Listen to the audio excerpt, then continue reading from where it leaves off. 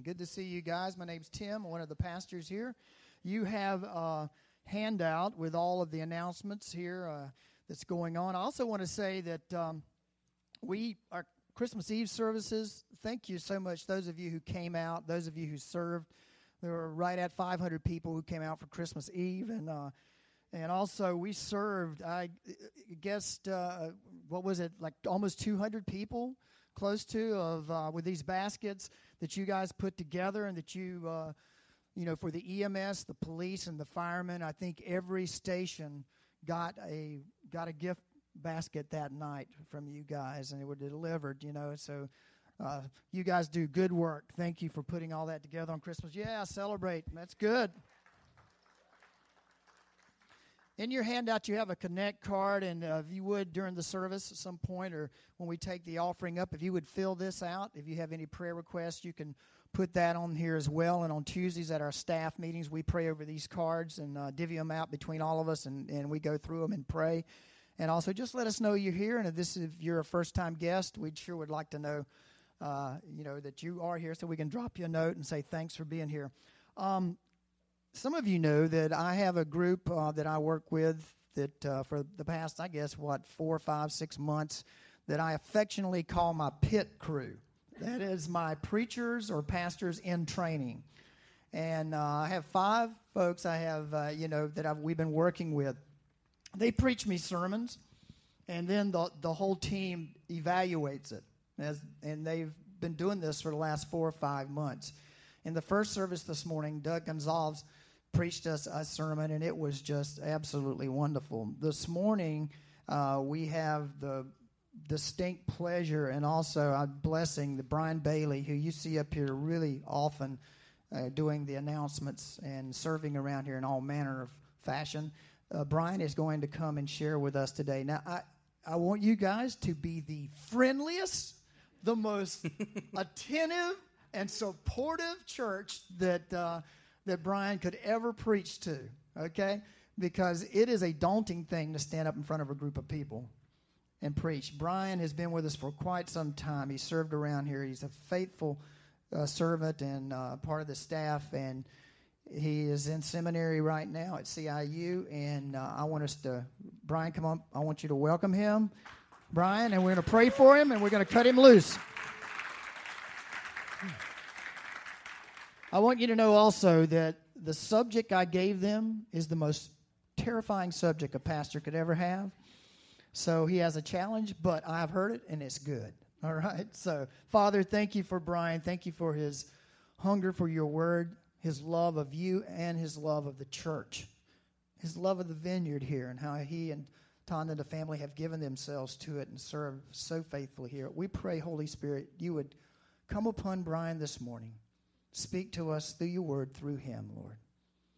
In the name of the Father, the Son, and the Holy Spirit. Amen. Amen. Well, good morning. And really glad to be here. As Tim said, we are going to talk about everyone's favorite topic, giving. And we'll see how this goes. I don't know, guys with beards talking about the Bible have had it a little rough the last couple of weeks, so we'll see. But and like he said, I was a little, nervous about talking about your money for a little while until I realized, this is a generous church. And I saw during my time while I was serving as outreach coordinator, I've seen firsthand how generous this church can be. So this is definitely not going to be an uphill battle, and I don't think it's going to be that big a challenge for us as we jump into it today. But like I said, it's about money, but it's not all about money. And when I think about giving in church, the first thing that comes to mind is my great-grandma. Great-grandma, Grandma Hazel, was born in 1891 in Punxsutawney, Pennsylvania. So early in life, she went through the era of World War I, the Great Depression, World War II, and it really affected her. And she was a very faithful Methodist woman. And so my mom has filled our family with stories about her. And one of those stories is that great-grandma had a gold box that she used to keep right up on the mantle over the fireplace. And in that, each week she would put her 10% tithe, as well as much more money as she could put in there for emergencies. My family had a bakery, but before they had a storefront, they would literally drive a truck around town and sell the bread off of the back of the truck. And what great-grandma would do, especially during the Depression, is if she would see another family that perhaps couldn't afford bread that morning, she would go ahead, not give them the bread from the bakery, but she would purchase it for them so that they would be able to eat that day. And similarly, if they were having problems, out of that gold box, she would give to her neighbors. So she always had money ready for the church and for emergencies. So this morning, we are going to talk about things just like that and different kinds of tithing and different kinds of giving. So covenantal, legalistic, and worshipful. So let's pray, and then we'll get into this. Father God, you are, as we just sang, good and generous. And so speak to us on this subject this morning, Lord. If you would give me the gift of teaching, and to my hearers, Lord, give the gift of understanding. And we ask this in Jesus' name. Amen. All right. So we are going to be over in Malachi, which is often used, book of the Old Testament, to talk about tithing. But we're not going to go to the normal place. We're going to be in Malachi 1:6. And if you don't know who Malachi was a prophet whom God used to speak to Judah after what they call the exile. So, the Hebrew nation got into the promised land, messed up. God had them basically carried out of the promised land and scattered about. The northern tribes were taken by Persians. The southern remnant was taken by by Babylon. And so they regather in Jerusalem and basically rebuild the temple and the walls, and everything's going great. But like most of us, they get comfortable and they start to neglect things.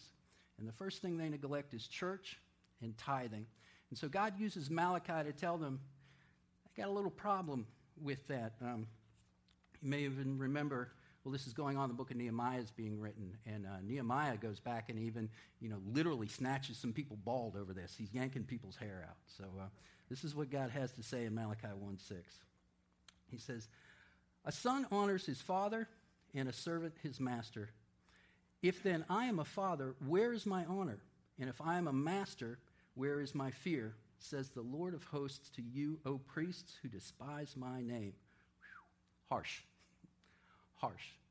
What God's referring to is covenant. He's talking about covenantal giving. And a covenant is nothing more than a special kind of contract. So it's an ongoing binding promise. And just like a contract, God's saying it's got performance, things that have to be done on both sides. It was initiated by someone with a little bit of authority, and it's between two parties that can be held responsible. So God and the nation of Judah. And God uses this language to express first, that a father has responsibilities to his son, and a son has responsibilities to his father. But then, if you notice in the next part, he kicks it up a notch. And he said, this isn't even just father and son relationship, which is very important, but this is like master to servant relationship. I own everything. You're here because of my grace. And that's part of this relationship.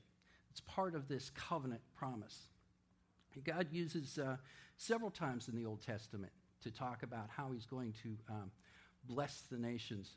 In Genesis 12, we have Abraham given the covenant where God says, I'm going to make you into a great nation, and I'm going to bless you. I'm going to give so that you can bless others and give. In Exodus 19 to 24, probably the event of the Old Testament, God gives Moses the law. And this is where we get a lot of our ideas on tithing and giving. And we have to really be able to see in all of that crazy list of rules, you can do this, you can't do that, and bulls and rams and pigeons and, do this in this order, that God's giving us a lot of grace in that. In that he says, here's my character. Here's what I value, and here's what I want you to value. Here's what I want my people to look like. He's saying, I'm not arbitrary. I'm not going to be different tomorrow. The rules aren't going to be this way one day and this way another. I'm going to spell it out for you. So that big mess that we sometimes see in the law is really actually God giving us a lot of grace. But in that, he describes in how you bring in the tithe, the money into the church to provide for the work of the church, exactly how to do that. So even though, and I know now, because of Jesus, we don't have to go through all of those elaborate rituals anymore. Jesus is a better priest than Aaron. And so the sacrifice has been given and done and atoned for, and that's over. And thank goodness, because I've seen baby lambs, and I don't think I could kill one. So, but all of the work of the church is provided for this way. All of the outreach we do, things like Tuesday night, is provided for by your giving. All of the ministry that goes on that end of the church with the youth and the family life ministry, that is provided for out of our giving. All of the missionaries that we support in this church and the missional work that the Vineyard does is provided for out of our giving. Now, there is a little bit of a danger in looking at giving in just a covenantal form, that it can become, a contract can sometimes seem mechanical, or there's no heart or spirit in it, and it's something that we just do out of duty. So that's when it becomes legalism or legalistic giving. And I'm not talking about, there's times you're just not feeling it, and I know it. And you're struggling at home, maybe financially, or you're struggling with something at work, it's the business just isn't there, or things, and you're like, and you write the check anyway, and you're not feeling it. That's not legalistic giving. That's faith. That's moving ahead in faith. So tithing, though, isn't rooted in legalism. It's where we replace feeling with rules, where we just put it on autopilot, or maybe we even use someone else's understanding of how and why we should give. We just let someone else tell us. And that's when we get questions like, do I tithe on gross or net? Or what if I get a special bonus check? Those are all good, valid questions, depending on the motivation of your heart. If you're asking questions like that so you can figure out how not to give, then you have to have a different conversation with yourself. So Jesus had a little bit to say about legalistic giving. Over in Matthew 23, verses 23 and 24, will come up on the screen. He's talking to the Pharisees. I'm going to set this up a little bit. It was his favorite group of people to pick on, by the way, because these are guys who made a big deal out of how religious they were. These were guys who had no problem accumulating wealth. In first century Palestine, it really was a lot of haves and have-nots, not a lot in between. And the Pharisees are definitely in the have category. Okay? So they've designed this whole elaborate thing to figure out how much money they should give to the temple. And Jesus says this to them. He says, "Woe to you, scribes and Pharisees, hypocrites! For you tithe mint and dill and cumin, and neglected the weightier matters of the law, justice and mercy and faithfulness. These you ought to have done without neglecting the others. You blind guides, straining out on a gnat and swallowing a camel." You can just hear the frustration in Jesus' voice. He is not happy with these people. And I bet going through his mind, like we just read earlier in Malachi, toward the end of Malachi, God says, there's only 3 things I want from you. Do justice, love mercy, and walk humbly with your God. And Jesus says, you all have missed it. You're worried about how many mint leaves, how many cumin seeds. You've just, described this whole elaborate accounting method, so that you can disconnect yourself from the reason that I want you to give. There's people next door to you starving, and the temple isn't able to do its work. But hey, you're covered because you figured out your 10.000%. And FYI, there's nothing wrong with accounting practices. I'm married to an accountant. But God wants your heart. He wants your heart involved in this. It's not the correctness of where your decimal point goes. And you know, if you think of other covenants in our life, there's all kinds. Marriage is a covenant. What would a one-sided legalistic marriage look like?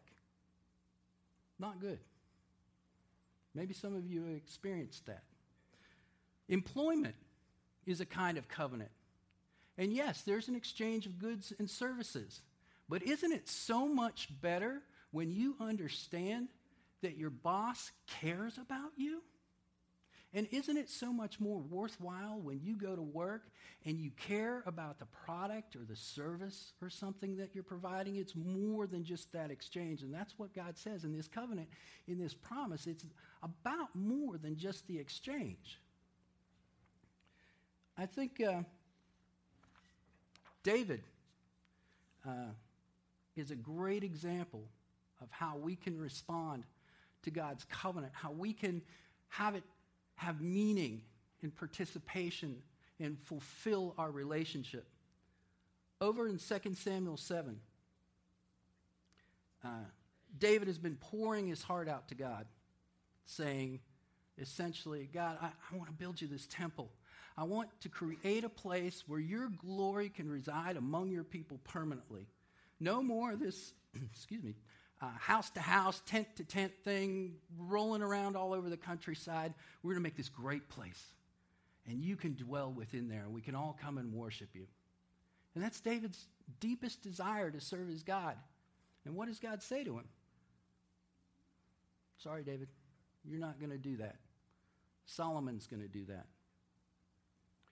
And so in that little bit of time where God essentially crushes David's deepest desires to serve him, David doesn't skip a beat. God explains to him, he said, what I'm going to do for you, though, is I'm going to put someone on the throne of Jesse, which is David's lineage, to reign forever. And David has a choice. He can say, great, I'm going to be part of a great family. He doesn't look at his circumstance. He looks at the generosity of God, and he responds like this. And what more can David say to you? For you know your servant, O Lord God. Because of your promise and according to your own heart, you have brought about all this greatness to make your servant know it. Therefore you are great, O Lord God. There is none like you, and there is no God beside you, according to all that we have heard with our ears. David responds with worship. He responds to God's grace and his giving with worship. And we can respond that same way. Our tithing can be worship to God. Worship isn't only singing. I know that's where we usually go. But you know, why do we sing praise? Because it connects our heart to our tongue. It teaches our tongue what the God who gave us a heart of flesh, a heart of generosity, wants us to say. It teaches us to be able to encourage generously one another. It teaches our tongue to have kind, gentle, loving words for a world that is so full of hate. And in the same way, when we give, it connects our hands to our heart so that our words aren't just empty. And that just like our lips praise him, our hands can praise him with our giving, and we can bless others. You know, we give out of what we have. We can't give out of what we don't have. And just like when we sing praise, God doesn't listen to that and say, compared to Pavarotti, yeah, or Adele or Justin Bieber. He compares you to you. So we just give out of where our hearts are. So ask yourself this morning, where am I? Where am I with giving? You know, if you're a follower of Jesus Christ, do you know what he's given you? He's literally snatched you out of death and given you life. Given you life abundant. Given you life abundant with hope. Given you life abundant with hope and purpose. It seems to me the response to that has got to be huge. Our response to that has to be worship. So if you would consider, as we go into 2014, ask God to open those parts of your heart where we've kind of locked him away. You know, whether it's giving financially or serving or whatever it is. Just make that part of that and intentionally say, God, show me. Show me where I can return to you even just a little bit of what you've given me.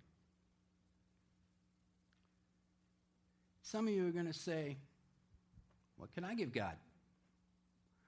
He's got everything. He's God after all, right? What can I give him that he needs? There's nothing that he needs except one thing, and that's you. If this morning you haven't given yourself to God yet, it's a chance. What an awesome chance. What a great way to start the new year. Say, God, here I am. I'm yours.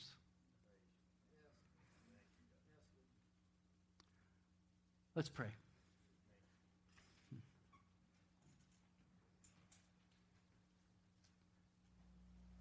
Father, I do thank you this morning that you are a generous God.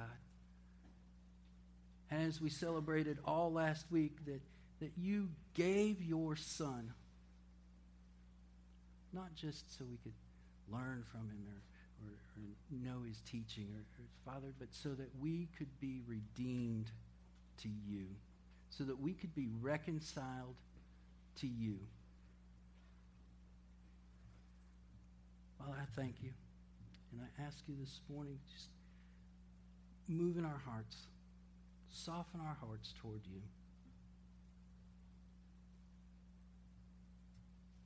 In Jesus' name, amen.